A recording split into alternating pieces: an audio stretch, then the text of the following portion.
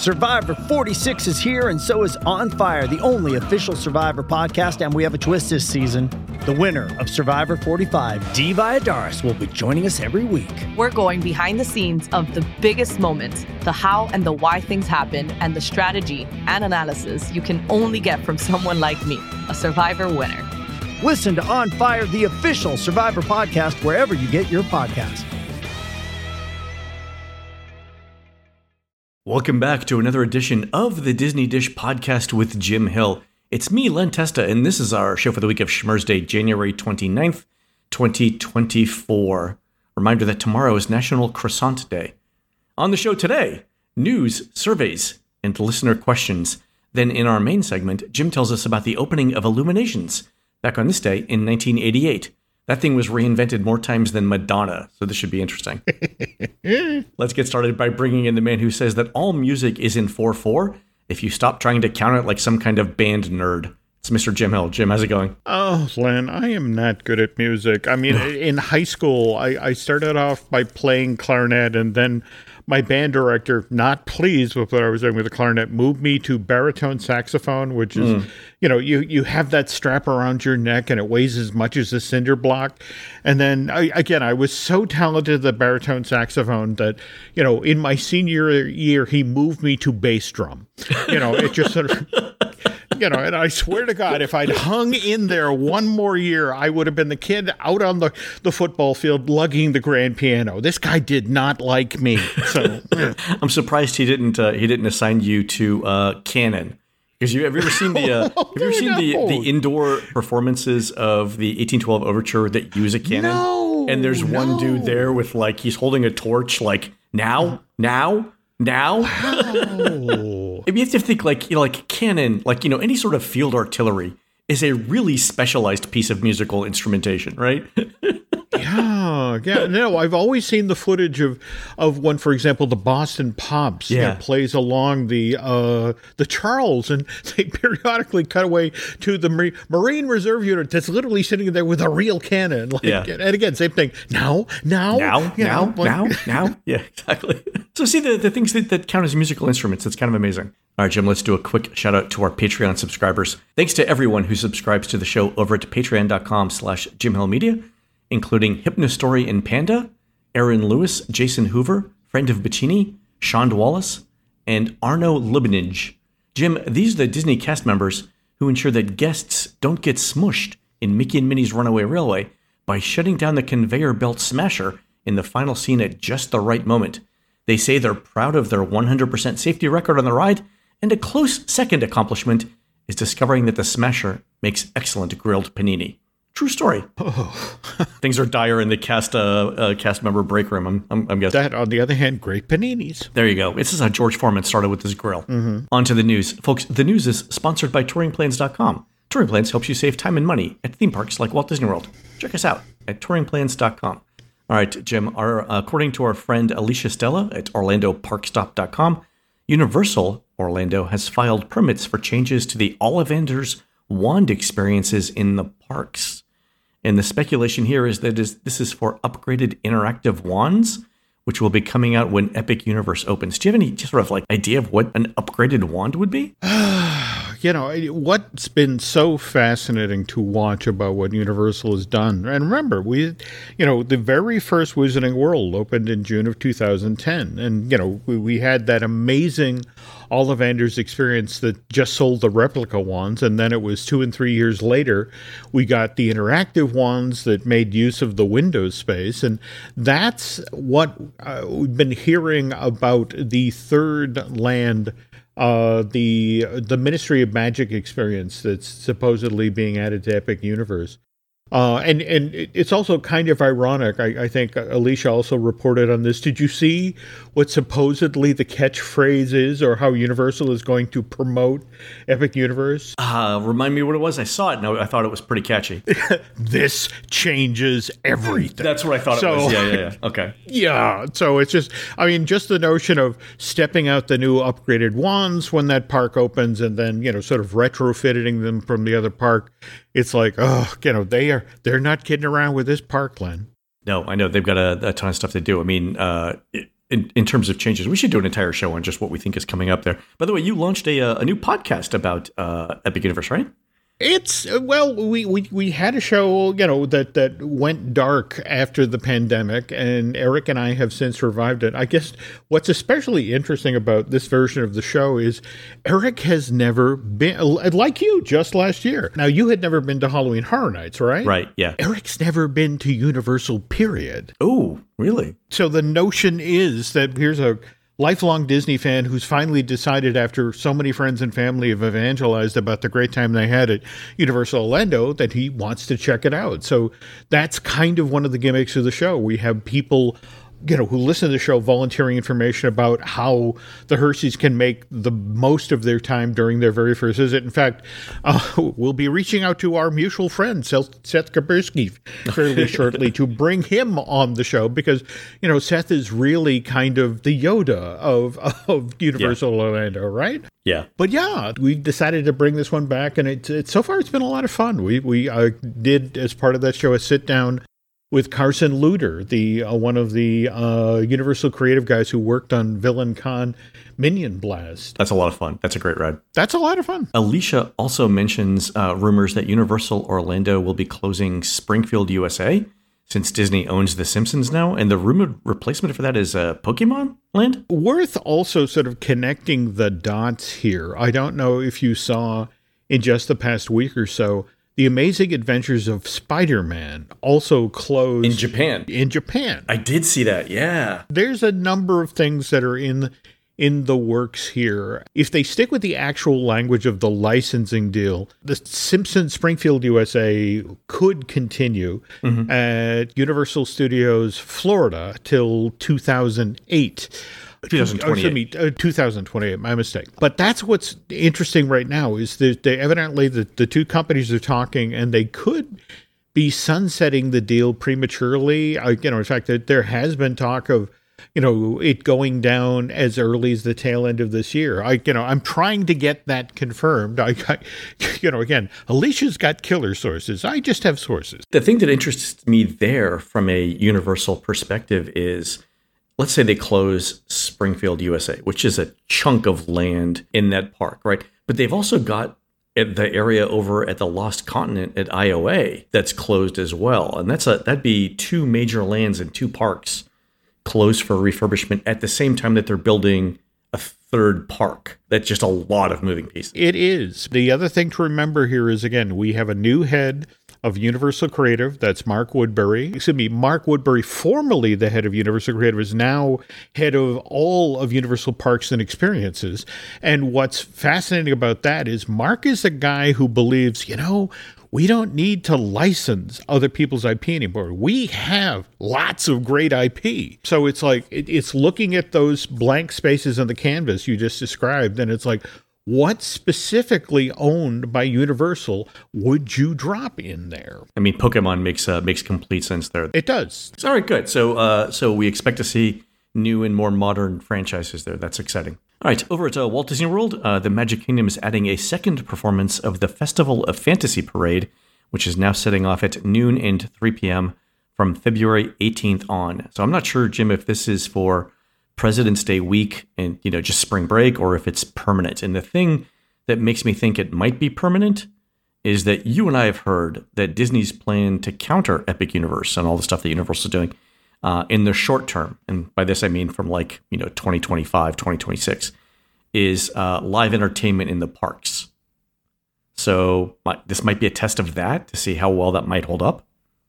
It could be, and don't get me wrong, Festival of Fantasy is a great parade. Yep, fantastic parade. But how old is it now? Yeah, I mean it's many years old. I don't know that it's gonna be the thing that draws people away from a new land in either of the existing Universal parks or from Epic Universe, right? So I don't know there, but you can only play the cards that you're dealt. This is true for Disney. This is true. By the way, I was talking with someone about Epic Universe and how Universal's getting ready for that. And one of the interesting rumors that I heard was, Disney's always trying to push people to slower times of the year. But I think Disney's realized that there's a limit to how much they can raise prices during super busy times and keep prices the same during low attendance periods, right? So right now it's vastly more expensive to go to the parks in December versus like September, right? But Disney still wants that to be more balanced, right? They want to make sure that the last guest in the door buys the last hotel room and no one else wants to buy hotel rooms, right? Because that's just leaving money on the table. But they can't charge $250 to get into the parks during Christmas, and they can't charge $2,000 a night for hotels, because even if they could get it, the negative publicity would probably harm them the rest of the year, right? People would just be like, well, if that's what it costs, I don't even need to think about going in. So there's a limit to how much they can raise prices. So the thing that I'm hearing is they want to limit travel agent commissions. So the idea is this, like, look, there's no special skill required in selling hotel rooms during Christmas, right? Anyone could do that. We don't need to pay you 10%. What if we give you 2% for, busy times of the year, but we give you the full 10% if you can move that client to September? And I'm thinking to myself, there's a couple of things. One is anytime you have an indirect thing that you're trying to change behavior with, but it's not the direct carrot and stick. It'd be like if I needed to lose weight, and every time I ate a candy bar, Laurel smacked you in the head and told you to tell me to do better, right? That's sort of an indirect way of getting what you want. Well, Len, it's like being in the cold water business and ticking off the people at Dixie Cup. It's just sort of like, look, you have the people down the street literally building a state-of-the-art theme park. Yeah. And now you're going to screw with their commissions? How do you think this is going to play out? Yeah, like what's step 2 in this master plan, right? It's always the question I have for people who come up with these ideas. And the thing that I am not sure of is that Disney realizes how much frontline customer service is done by travel agents. Totally. They're the ones who are evangelizing about, you want to go to Disney World this December. That's when the Tiano's Bayou Adventure is going to be open. Yeah, exactly. They're doing a lot of the heavy lifting. Not a good idea, guys. Not a good idea. Yeah. So that's when I heard that, I was like, number one, that's playing with fire. And like I said, it's not a direct way of changing the thing that you want. I'm not entirely certain. Well, let's see. Let's see what happens. Yeah, sure. Road flare, dynamite. What could happen, Len? Exactly. I don't think they're going to do it. I think cooler heads will prevail there. But on to surveys. Our friend Kevin sends in a Disney Plus survey. And I know it's not directly about theme parks, but Disney Plus is taking up so much of Disney's energy right now that it's actually crowding out spending on the theme parks at a time when Disney needs more spending on theme parks. So let's go through the questions here. First one was, have you watched The Marvels in theaters? Yes, no, I'm waiting to watch it in Disney Plus, or no, I'm not interested in watching this movie.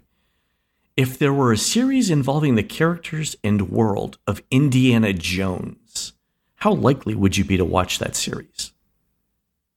Next question is, if there were another movie involving the characters and world of Indiana Jones, how likely would you to be to watch that movie? And this is where it gets a little bit more interesting.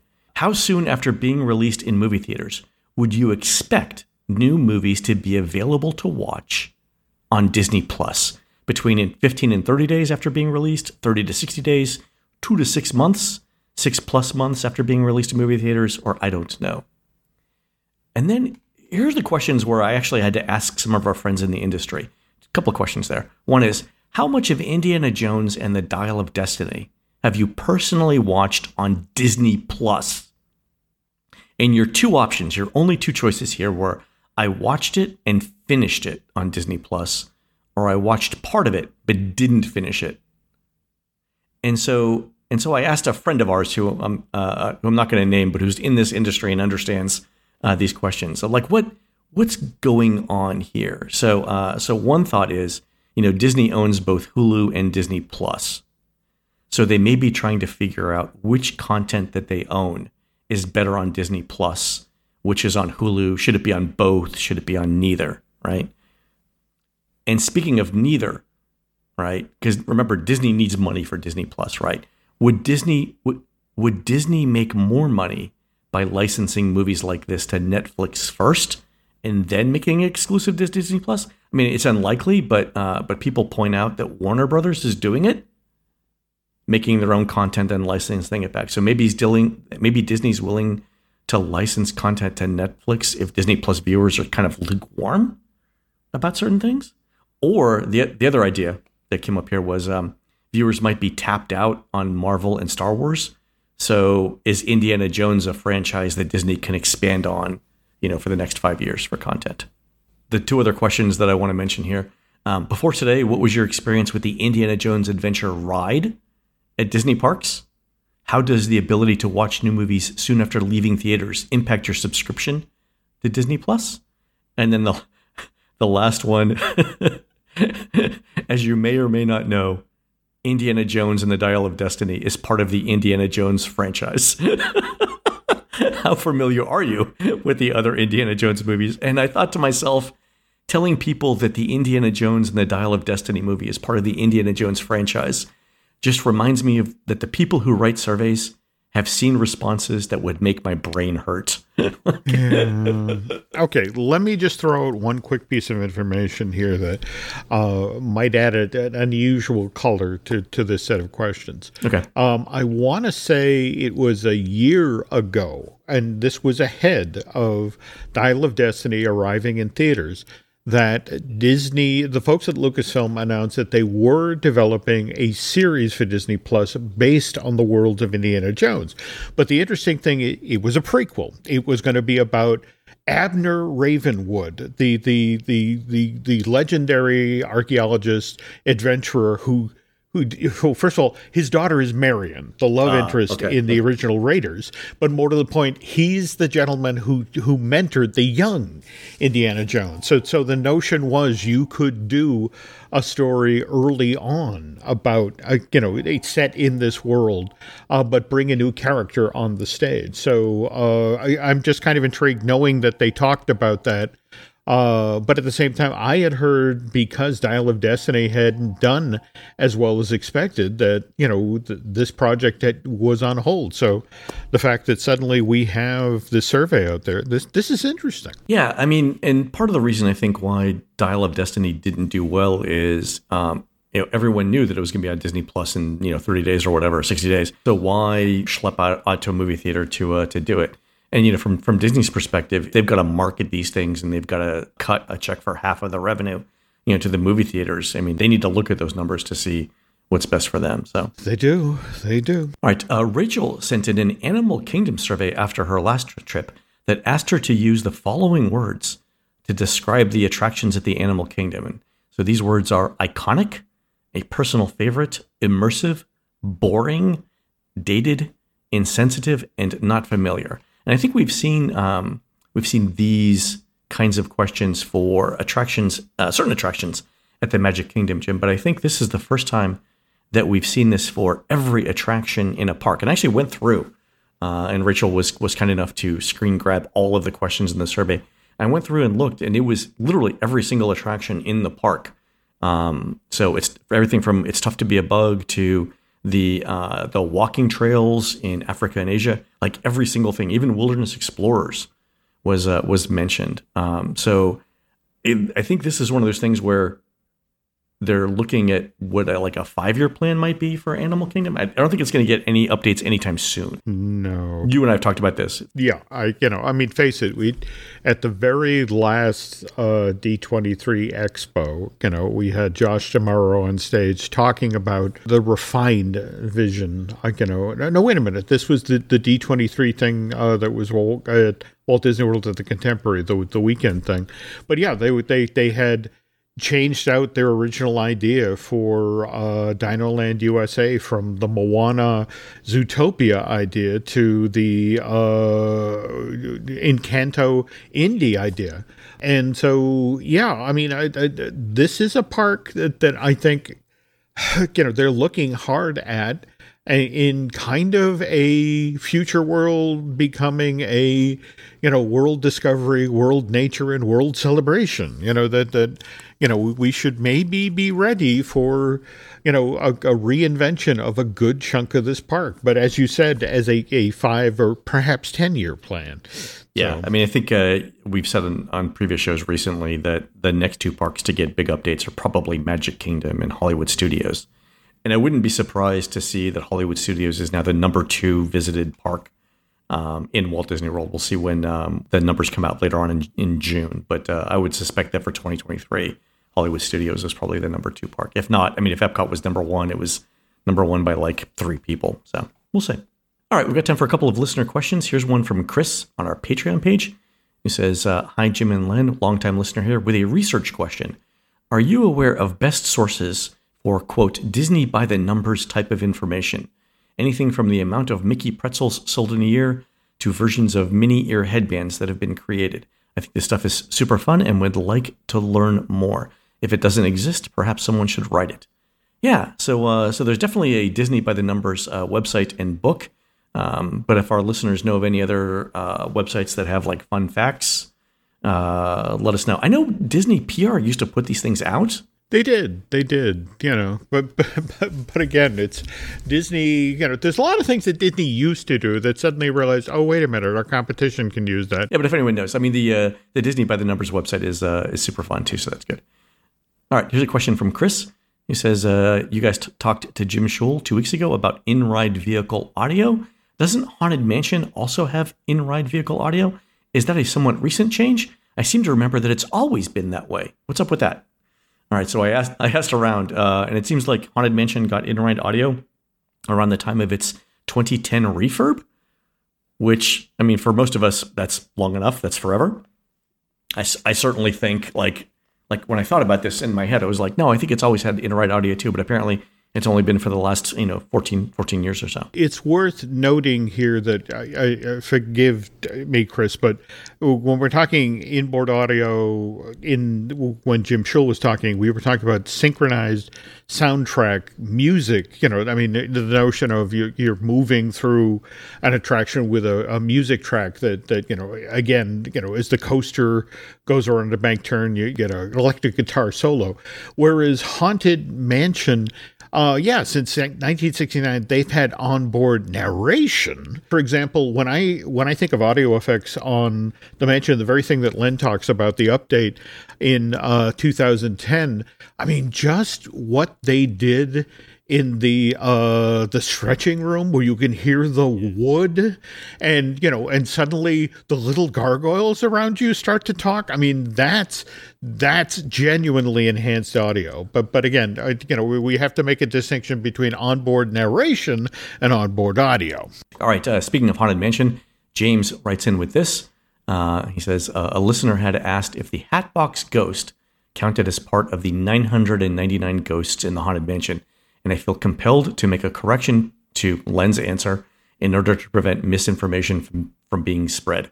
The Hatbox Ghost is indeed a happy haunt, and he's represented in the count of 999 ghosts. It's the exact same way at Disneyland. I'm not sure if Disney's trying to do some weird tie-in for the recent film, but the Hatbox Ghost being an unhappy haunt definitely seems like a shoehorned idea that they're just pulling out of thin air. I think they might be trying to justify the lack of care that went into the decision for this location in the attraction. I'm not entirely positive. All right, so I included James's email here because we went back and forth for a while on this in email. And my original response was like, I understand what you're saying, but Disney says that the Hatbox Ghost was not part of the 999 and wasn't one of the happy haunts. And then James and I both agreed that in the land of TV tropes, this is called retconning, right? Retroactive continuity, right? And that brought up the sort of the larger point.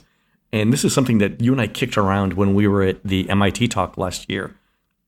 And that's this, that at some point when Disney Imagineering or Disney, management loses the thread about what an attraction or what a park is supposed to be, sometimes the fans jump in and say, no, this is what this means, and we're going to consider it this way. Or we're not going to accept your definition, and and basically they reject the idea. And I mentioned this because we're going to talk about Illuminations, and I think Harmonious was actually so different from what Epcot was supposed to be for nighttime entertainment that it was basically a fan rejection of the entire concept. So, well, I not to get ahead of that series, but you and I have talked about this, that Harmonious was built with the notion that the festival center, the island in the sky, was going to be built. In fact, there's this amazing piece of concept art for the festival center where you can, it's people literally standing on the third level, looking out on World Showcase Lagoon, watching Harmonious, and they're at the right level. They're in the exact right position for all of the holographic effects and that sort of thing to work. And it's like, from the moment they canceled the festival center, Harmonious was doomed, because everybody who went up to the third level there was supposed to come down and evangelize to friends and family about, oh my God, that show was so spectacular from where I was standing, and that you need to buy the special dessert package to get up there. And we've heard that from so many Imagineers that I have to believe that that's the God's honest truth. Yeah. They designed the show to play to that space. And when that space wasn't built, they were doomed. I don't know if we've told this story on the show yet, but you and I were walking through World Showcase one night with Jim Scholl. And I was telling Jim, and I think Luminous was playing in the background at the time. And I was like, it's not a bad show. It's fine, right? It's not our forever show, but it's good. And I was like, but Jim, have you seen the lighting package on Spaceship Earth? And Jim told the story of how on opening night for Harmonious, where, Harmonious got, its round of polite applause, but 10 seconds after that ended, they debuted the lighting package for Spaceship Earth, and everyone lost their collective minds. And he said he heard the story of how the Spaceship Earth lighting package was basically done by one person, one Imagineer who had the idea and had to install the lights themselves. And that when that happened, it was apparently like if looks could kill, this one person would be dead because everyone was jealous of that. And let me just put one last cherry on the sundae here. Think about it. If they'd actually built the festival center, you would not be able to see Spaceship Earth and its wonderful lighting package, at least from a good chunk of the Showcase Plaza. That, because again, this festival center that was designed to be built, to be an add-on special place, for you to buy access to, sort of like those little islands next to the bridge leading over to France or over by Italy, for the dessert package. And it would have been an entirely different reaction if you didn't have that clear shot. You couldn't turn around immediately after watching Luminous and suddenly there's Spaceship Earth illuminated in the wonderful way that it is today. So it's fantastic. I mean, I think I said this when we were walking around. I think the lighting package for Spaceship Earth is the best thing we got out of the 50th. Easily. It's so versatile. It's so Epcot. It's such a guest favorite. And more to the point, they have turned around. There isn't a 3-month period that doesn't go by that there isn't something new being introduced. I mean, for example, when we were leaving the park after Ginger Snap Challenge, I forget which song it is from Disney Wish was suddenly playing, and they had invented a brand new lighting profile for Spaceship Earth that keyed off of that. So it's the gift that keeps on giving, Len. Yeah, fantastic job. Mm-hmm. All right, folks, we're going to take a quick commercial break, and then when we come back, Jim tells us about the launch of Illuminations in 1988. We'll be right back. It's snowing here today in southern New Hampshire, which obviously makes it tough for those who are out there trying to make deliveries, which is why, I'll admit, I'm torn. By that I mean, I want everybody to be safe, to not have to be out on the roads on a day like today, but at the same time, I am really looking forward to that box that Nancy ordered from Green Chef, which is supposed to arrive today. Green Chef, for those of you who don't know, makes eating well easy with plans to fit every lifestyle. They deliver everything you need to eat clean the easy way. Whether you're keto, paleo, vegan, vegetarian, gluten-free, or just looking to eat more balanced meals, Green Chef offers a range of recipes to suit your preferences. And the beauty part is, by choosing Green Chef, you're not only choosing real wholesome foods that fill you up, you're also supporting a healthy lifestyle. Green Chef is about more than just satisfying your hunger. It's about feeling good with every bite. Now, longtime listeners to this podcast may recall that once upon a time, we were sponsored by HelloFresh. Well, Green Chef is now owned by HelloFresh. And with a wider array of meal plans to choose from, well, there's now something here for everyone. Better yet, listeners can now get a discount to both brands. Just go to greenchef.com/60DisneyDish and use code 60DisneyDish to get 60% off plus 20% off your next 2 months. Again, go to greenchef.com/60DisneyDish and use code 60DisneyDish to get 60% off plus 20% off your next 2 months. So don't miss out on your chance to nourish your body with chef-crafted, nutritionist-approved recipes. Go check out Green Chef, the #1 meal kit for eating well. We thank them for sponsoring today's show. Hey, it's Kaylee Cuoco for Priceline. Ready to go to your happy place for a happy price? Well, why didn't you say so? Just download the Priceline app right now and save up to 60% on hotels. So whether it's Cousin Kevin's Kazoo Concert in Kansas City, go Kevin, or Becky's Bachelorette Bash in Bermuda, you never have to miss a trip ever again. So download the Priceline app today. Your savings are waiting. Go to your happy place for a happy price. Go to your happy price, Priceline. This episode is brought to you by Paramount Plus. Get in, loser! Mean Girls is now streaming on Paramount Plus. Join Katie Heron as she meets the plastics in Tina Fey's new twist on the modern classic. Get ready for more of the rumors, backstabbing, and jokes you loved from the original movie with some fetch surprises. Rated PG-13. Wear pink and head to ParamountPlus.com to try it free.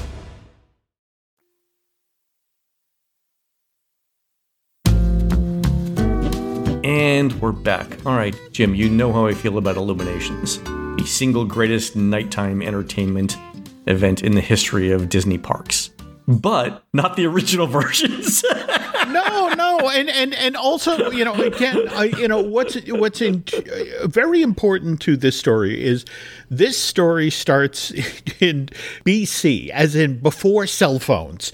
All right, the fact that we could not hop on social media and say, "Oh my God, this is a terrible show," because the interesting part of the Illuminations story for me is that there were nighttime shows out on World Showcase Lagoon prior to Illuminations start in January of '88. There was Le Carnaval de Lumière, which ran at that theme park from October of 1982 through June of the following year, 1983. The Carnival of Lighting or Lights? Well, Lumière, as in the filmmaker, you can remember they were leaning into the whole, hey, look, we're international team. Went right over my head there. Okay. There we go. No, that's one of the reasons why the next name for a nighttime show, A New World Symphony, that debuted at Epcot Center, in the June of '83, lasted a little bit longer than Carnival de Lumière. That was a full year versus just 8 months. So wait, were both of these shows incorporating classical music? Because when I hear A New World Symphony, I think of like Dvorak's, from the New World. Not to bury the lead here, but you are hitting on an issue that they made some conscious decisions about how to make sure that this show was different from the one that was being presented over at the Magic Kingdom. Which, by the way, the third iteration before we got Illuminations was the Laserphonic Fantasy that debuted in June of 1984 and then hung in there till January of '88, just before we got Illumination. I love the name Laserphonic, if only because it evokes like 1950s film technology, like, in spectacular rainbow color vision, and you're like, you look back at it now 70 years later and like, what does that mean? Like you could see colors? Like that's Laserphonic. It's whatever it took to make this seem futuristic. Okay, all of these earlier nighttime shows had individual elements that were successful. More to the point, each of them improved on the show that preceded them. The original Illuminations was the one that finally caught fire. And no, Len, I'm not talking about the Inferno Barge. Okay. This was the nighttime show that finally had the right mix of elements that surrounded guests with spectacle. More to the point, was now different enough than what was being presented over at the Magic Kingdom so that people, well, they couldn't go home from their Walt Disney World vacations without first witnessing Illuminations. Now, where this gets fascinating is that when Epcot Center was nearing completion in late 1981, early 1982, the powers that be turned to Walt Disney World Entertainment and said, hey, we're going to need some sort of a nighttime show for the new park. You guys got any ideas? And so Walt Disney World Entertainment cold-bloodedly looks at Epcot Center and says, okay, this place has to be different from the Magic Kingdom. So nothing that we do here can directly compete with that theme park's Fantasy in the Sky fireworks or the Main Street Electrical Parade. So what does that leave us? All right, we got this 38-acre lagoon, again, the World Showcase is built around. Let's use that as our stage. So it was always supposed to be the lagoon as the stage. They tried for a while a parade. In fact, you remember when they, for the Millennium, they did do a parade around that park, which was kind of problematic because it was, in order for it to work, it had to actually enter from two parts simultaneously. Because again, it's 1.2 miles around, World Showcase Lagoon. And what they discovered is that when you launch a parade, like for example, if a parade comes on stage, like say over at Canada, and you're at Mexico, you're like, okay, there's something over there. I can definitely finish a meal of burritos, chase it down with a couple of margaritas by the time this parade gets to me over here. Yeah. Well, not only that, but I mean, you're putting those parade performers out there for 30 minutes or so in the Florida heat. Absolutely. But all right. So again, get back to late 1981, early 1982. Thinking of the lagoon as their stage. Okay, it makes sense because Walt Disney World Entertainment had been staging the electrical water pageant out on Seven Seas Lagoon and Bay Lake for more than a decade at that point. And those bodies of water, I mean, Bay Lake is 450 acres, Len.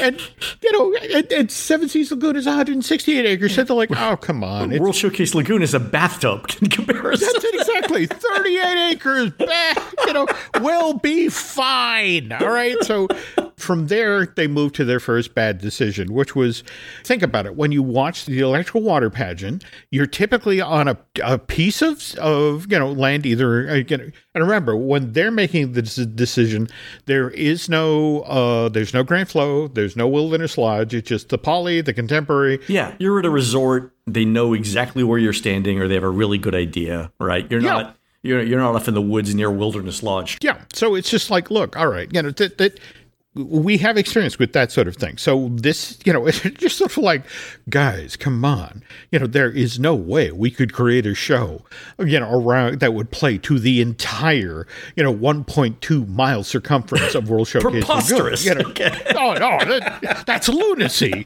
All right. So, here's what we're going to do. All right. We're going to, okay.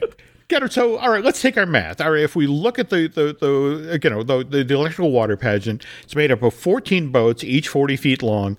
And that's roughly, Len, by the way, the size of an aircraft carrier. So you could walk across the barges from Mexico to Canada. There we go.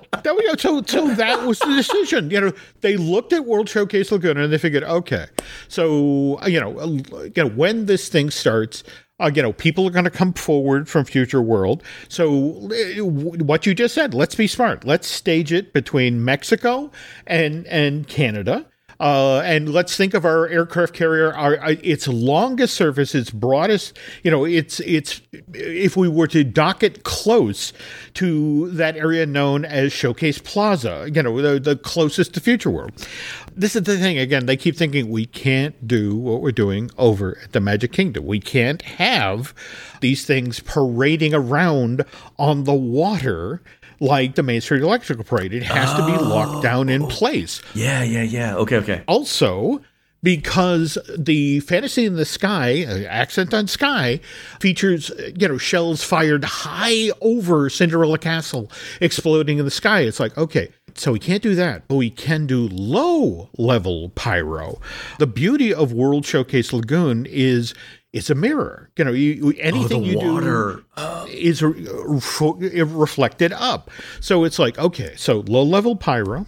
So that they've got their idea. They've got it. Their location of the show, but at the same time, it's just sort of like, all right, and we want people to have a pretty view during the day, so these barges are going to have to come out at night, and this show.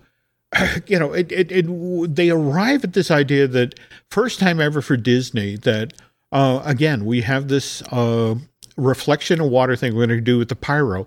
What if we did the same thing with fountains? And so they designed these dual function barges where, on one side of the barge is effectively a fountain with 40 different nozzles that can shoot 90 feet in the air, and also has 5 different lighting setup or 5 different colors that they can put on dimmers. So they can effectively light these things to all the colors of the rainbow. But on the other side, Lennon, is the pyro. Sure.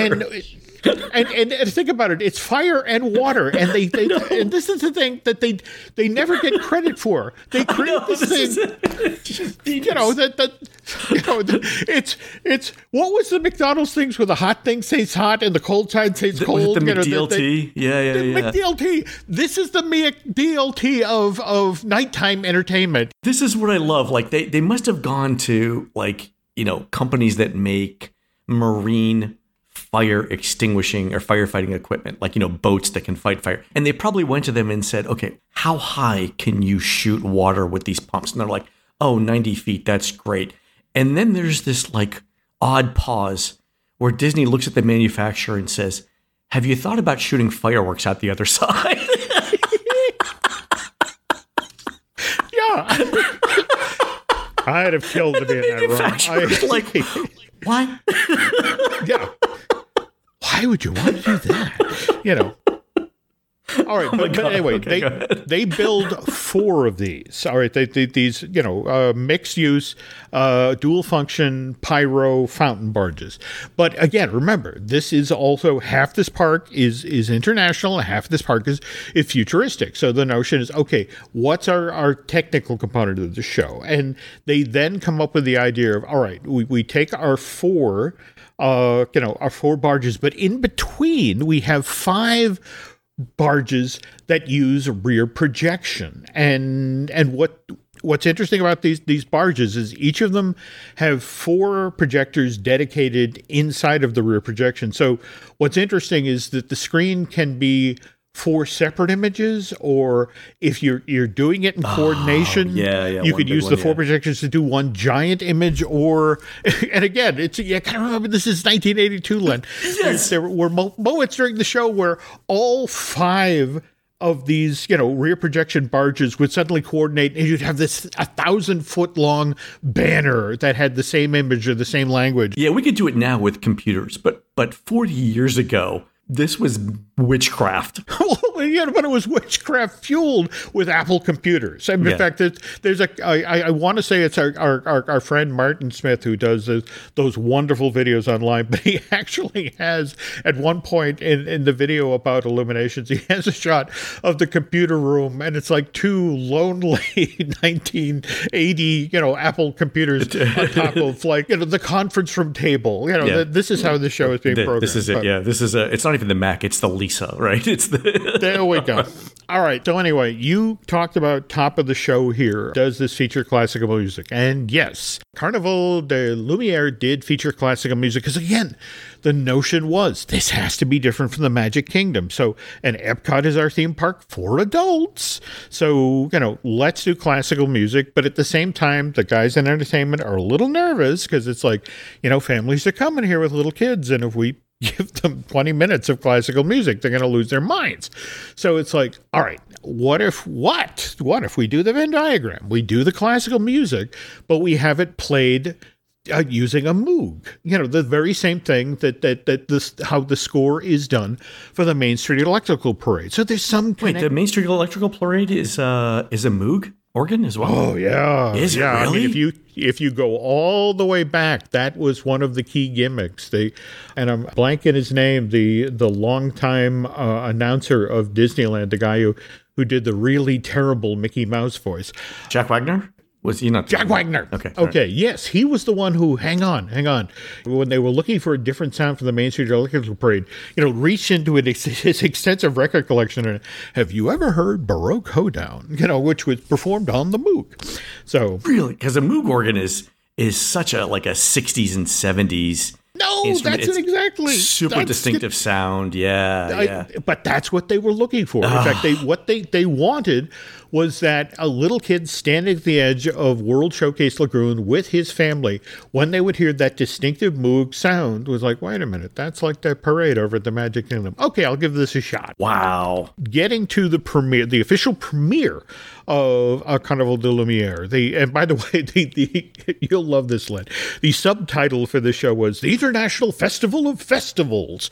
It just was like, wow, Department of Redundancy Department. Okay. Right. But anyway, Saturday, October 23rd. This, by the way, is right in the middle of Epcot Center grand opening weekend. And so there are 5,000 celebrities and dignitaries that are, walking around World Showcase Lagoon, and they're visiting all the pavilions. And by the way, they're seeing 24 different international performing group. And what's fascinating about that, Len, is that they only opened with 9 countries? Yeah. A number of these 24 performing groups were from countries that Disney genuinely hoped would eventually join and do pavilions around World Showcase Lagoon. But anyway, they're eating their hors d'oeuvres. They're walking around. They're waiting till the premiere of Le Carnival de Lumière. But again, it's Central Florida, and the weather is changeable. We're in hurricane season, October. Yeah.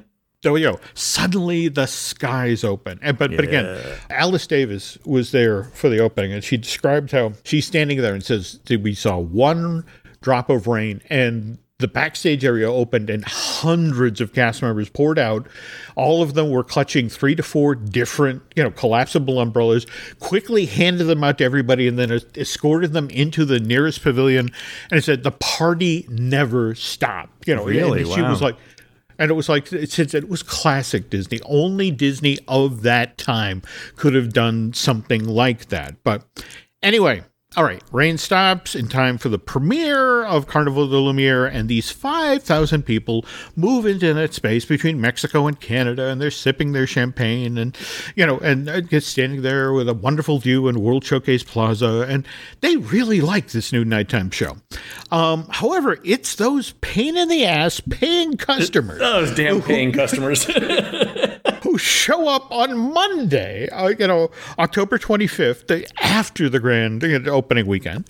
They're the ones who start to complain about Carnival de Lumière, because at the end of the day, there's now 30,000 people crammed into Showcase Plaza. Where 5,000 people stood. Yeah, and a lot of them march by guest relations, and a lot of them complain. And so this is when, Walt Disney World management turns to the Resorts Entertainment and says, hey, that thing you said was impossible. Creating a nighttime show that would play to, thousands of people standing around the full 1.2 mile circumference of World Showcase Lagoon.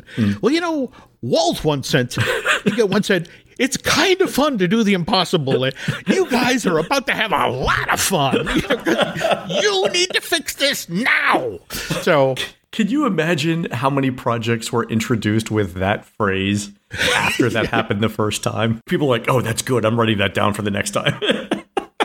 All right, so on the next installment of this 3-part series, we're going to get into the specifics as to how Le Carnival de Lumière first mutated into a New World fantasy and then laserphonic fantasy, which, spoiler alert, folks, and let me channel my inner Dr. Evil here, is going to involve frickin' lasers, Len. Lasers. Frickin' lasers. So. That is fantastic. I had no idea that this was this history was that interesting. Oh, no. I mean, it's just, but I love that they really did lean in to make it cutting edge for 81, 82. I mean, they were genuinely trying. And it took them 4 tries, but whatever. They got it right. So they got it right. They did get it right. Can't wait for the next episode. All right, folks, that's going to do it for the show today. You can help support our show by subscribing over at patreon.com/JimHillMedia, where we're posting exclusive shows every week. We already mentioned Jim's new podcast about Epic Universe, and this week's bonus video is content on Space Mountain with Imagineer Jim Scholl. Check that out at patreon.com/JimHillMedia.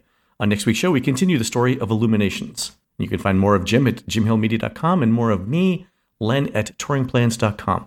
We're produced spectacularly by Eric Hersey. He'll be singing Suspicious Minds, Blue Hawaii, and Jailhouse Rock on the opening night of the Myrtle Beach Elvis Festival this coming Thursday, February 1st, at the Hilton Myrtle Beach Resort on Beach Club Drive in beautiful Oceanside, Myrtle Beach, South Carolina. While Eric's doing that, please go onto iTunes and rate our show and tell us what you'd like to hear next. For Jim, this is Len. We will see you on the next show.